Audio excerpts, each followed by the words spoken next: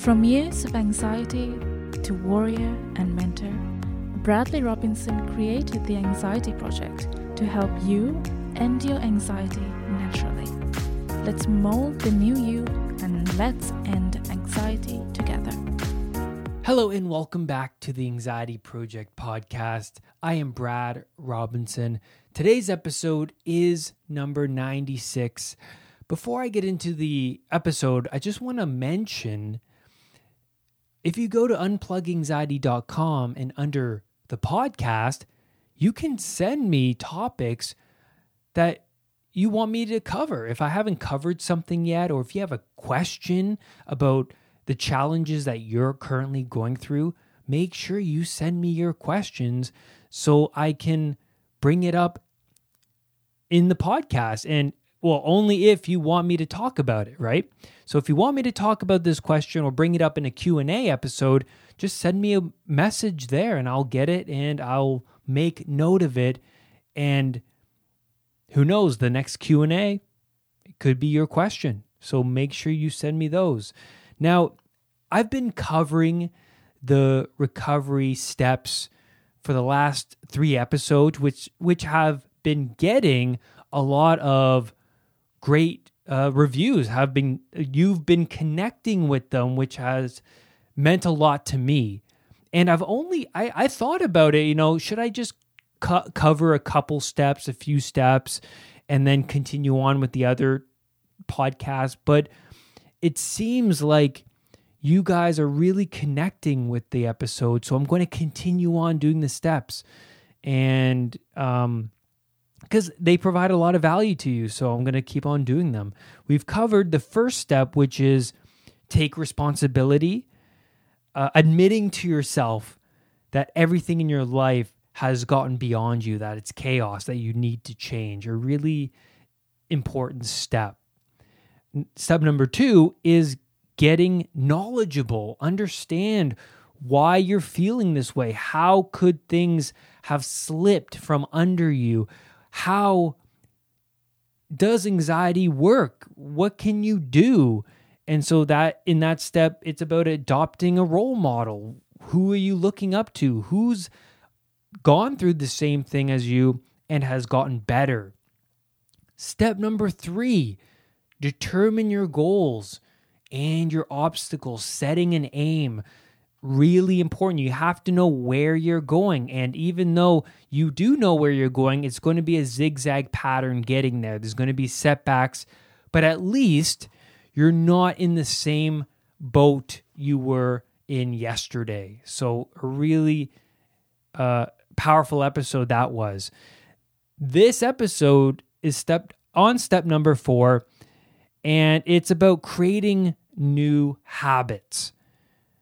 Now, throughout these recovery steps, I've been referencing Russell Brand's book, and the reason being is because I love his book. I love how he approached the 12 steps of addiction recovery with such humility, and he speaks in such a relatable way.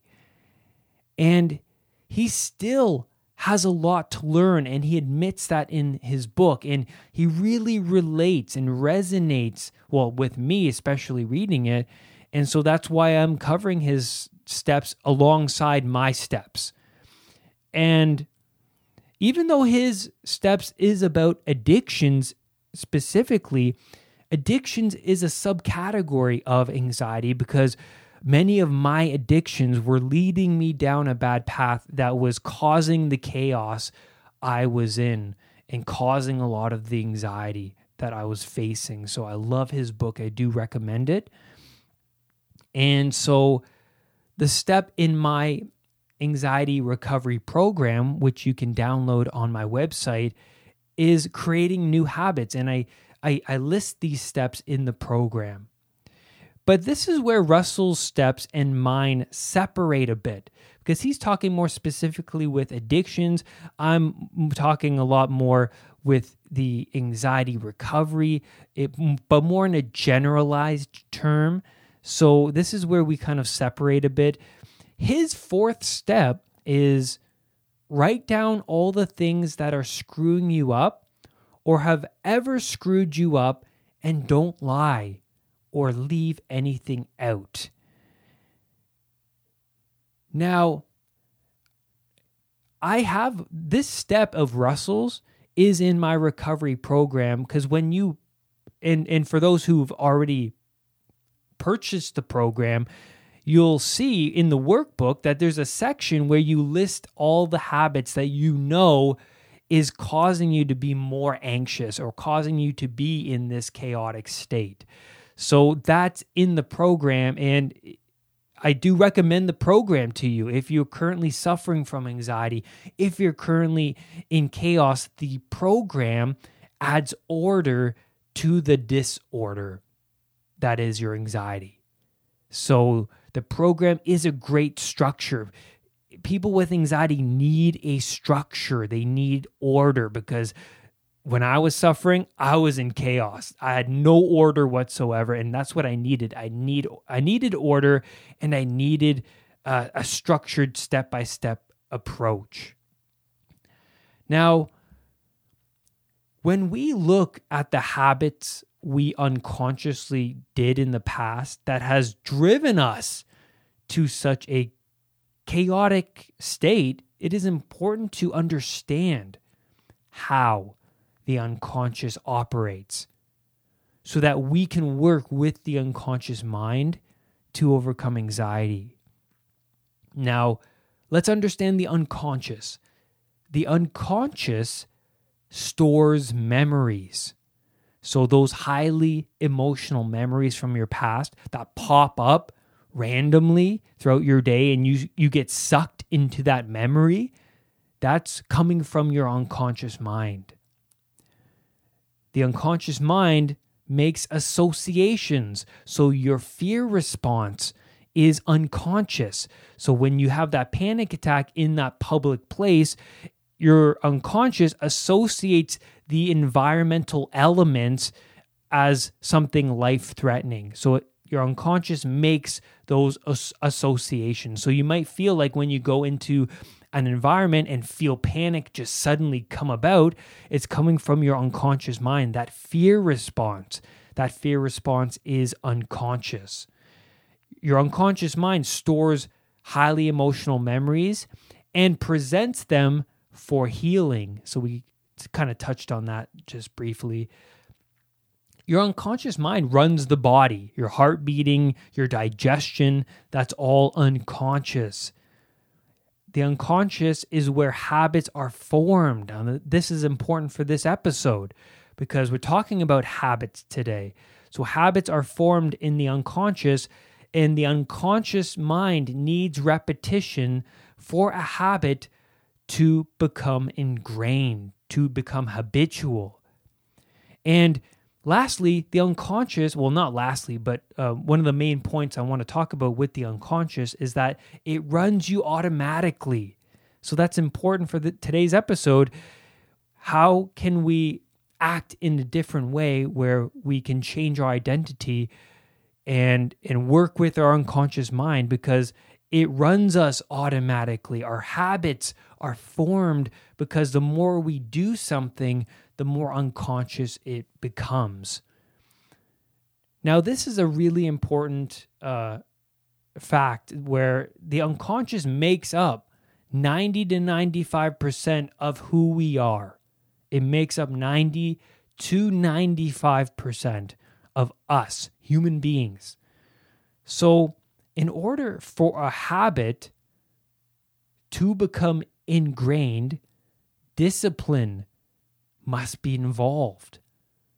At the beginning of this discipline, you are going to experience some of that resistance, some cognitive dissonance.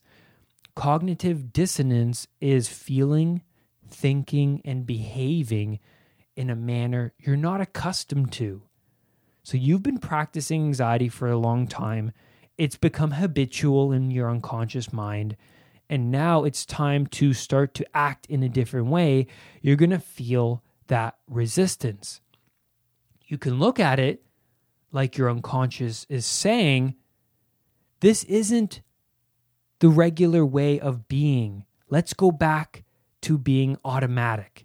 And that's why you feel that resistance, because your unconscious wants to go back to its regular way of being. It wants to run you unconsciously.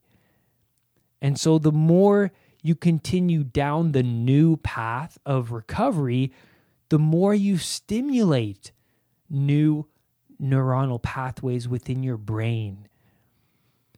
Now, I like the I like the cable symbol from Robin Sharma's book, The Monk Who Sold His Ferrari. I covered that book a few podcasts back, The 7 Virtues of Enlightened Living. Now, I love this symbol because it's the symbol for discipline, because the cable consists of many tiny wires making up the whole of the cable. Now, the strength of your mind comes from the many disciplinary acts you do every single day. So more and more of those tiny wires strengthen the new neuronal pathway you're pretty much disciplining, right? That's the whole aspect of disciplining, is strengthening little bits at a time, and then all of a sudden, a month, 2 months, 3 months from now, that cable is strong, and that old way, those old habits they used to do, they've lessened their strength and they've dissipated, which is really, really cool. So set small enough goals. That's the key, right? Set small goals. Meditate for a week. Set a goal. I'm going to meditate every day for this week. Reduce TV time by 50% this week. Or it could be exercise for 15 minutes a day, or journal for 5 minutes a day. But set small goals. Now, I told the client, because the client asked me, about where I am at today and if I currently struggle with anxiety. And I said, no, I don't have anxiety. And if I have a little bit of stress, I do know how to handle it. But I told the client, the state I'm in and the goals I've accomplished, and that person felt envious. How am I going to get to where you are? And they couldn't help but feel like that envy, and they felt like that goal is just too far out of their reach. But then I said to them, that's because you're only seeing the outer layer of that onion that I've built up over the years. I've built my character up for a long time. You're seeing the outer results of that character, and I'm still building on it, by the way. And so that's too long of a look ahead for that person. That's too long of a look into the future. That bar is so high. So that person's like, how am I going to get to that bar? But set the bar lower. Become more than you were yesterday. That's important to understand. Set daily and weekly goals. That's it. It's like building muscles. You don't just go to the gym for the one day. You go for the months to get some results. That is the key. It's built over a long period of time. So set goals, because when you complete those small goals, you get that dopamine blast. You feel good about yourself. You reached a goal you've set for yourself. This motivates you to keep going so that you can get another kick of that dopamine. This is where happiness comes from. It's found in the progress. When you start to progress further and further, and you become better than you were yesterday, you're going to feel happier and proud of yourself. When someone climbs Mount Everest, they give it everything they got. They risk their life. They push through the pain, the discomfort, and reach the top. And once they reach the top, their arms are up in the air. They're smiling, and they did it. In their mind, they accomplished something that was far beyond them, and they reached it. When you revisit a place you had a panic attack before, it's going to be a massive challenge. You are facing your own mortality. But when you leave and you've proven to yourself that you can, in fact, live through that particular experience, you feel proud and you strengthen your own self-respect. I had no self-respect for myself until I started to confront the situations that made me feel anxious, that was uncomfortable. And I started to prove to myself that I can handle these challenges, that I have more in me than I thought I did. So voluntary confrontation of what you fear is the path towards desensitization. Now, going back to habits, they help form our identity because what we act out attaches value to that act, right? So even though you're feeling that cognitive dissonance, even though you're feeling that resistance to do these new habits, remember that the act of doing these new habits is attaching value to that action, and your unconscious is like, oh, this is what Brad wants in his life. I get it. This is what he wants because he's continuing to act out in this manner. So making yourself aware of your habits that keep you stuck in anxiety is a good start. It's actually a great start. So that's why in my program, there's a section in the workbook where I talk about list your habits here. And I have a chart, and you sit with yourself and you go over the things that you just know are keeping you stuck in that anxious identity. Now, I want to just briefly quote Russell Brand's book here. He has this section in his fourth step that I found to be really inspiring. So he says here, where was I afraid? A very powerful question. This is usually the most revealing question, and the data we gather from this line of inquiry, for me personally, holds the key to freedom and change. Behind our damaged perceptions, there is usually a fear that pertains to a core belief. This core belief is a key line in the code of our personal misery. If we expose, address, and alter it, we can be free.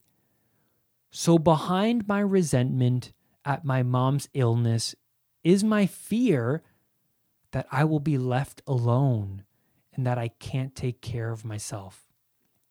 This false belief is present in many of my most destructive behaviors. My guess is that it will be there in yours too.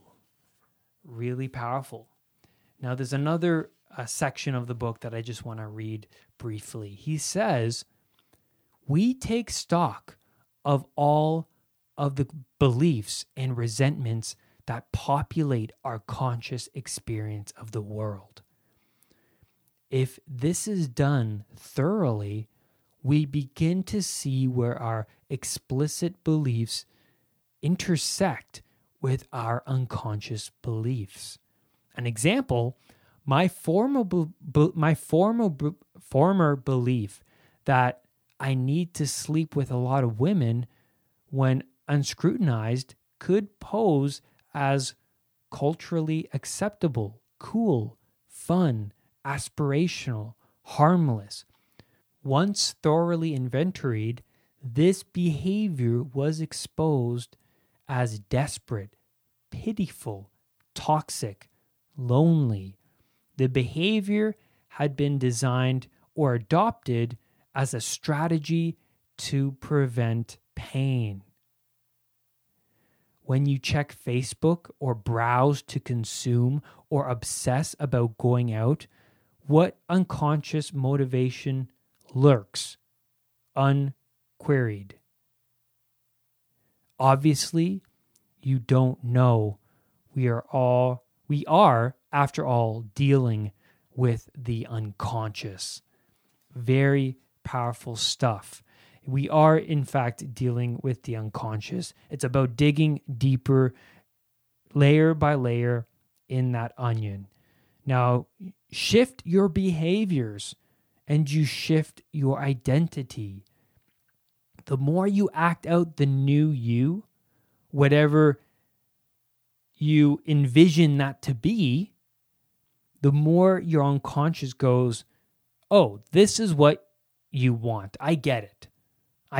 So the more you do that thing, the more the cable strengthens, the more your character strengthens, the more your beliefs strengthen. But you have to do it over a long period of time. You can't just expect it to happen in a month, right? It does take a month for a habit to become ingrained, but there are many, many habits that need to be ingrained. So it's a long process. But that's the thing. Set the bars low so that once you reach that goal for the day, for the week, you'll be like, I did it. Let's keep going. Because you want that feeling of, yes, I can do this. Let's keep going and get that next dopamine high. So we must break the cycle bit by bit by replacing old destructive habits with new positive habits that support this new identity, this new aim that you've set for yourself. You're going to feel that resistance. You're going to feel that cognitive dissonance, but it's pushing through that pain. You're going to find happiness, because looking back at my own recovery, I'm so proud of myself for what I've done and taking on that responsibility. Because once I took on that responsibility, so much meaning came into my life. My life got better. Replacing old destructive habits with new positive habits, things in my life, they just got better. I started to manifest the positive elements of life once you just go down this new path. That's where I'm going to leave you on today's podcast episode. Thank you so much for being here with me today. And remember, do not let anxiety define who you are. I will see you on the next podcast episode. Bye for now. Brad's powerful anxiety recovery program is available at unpluganxiety.com. The Anxiety Project program is downloadable and puts the power of anxiety recovery in your own hands. What are you waiting for? Visit unpluganxiety.com for more details. Recovery starts now.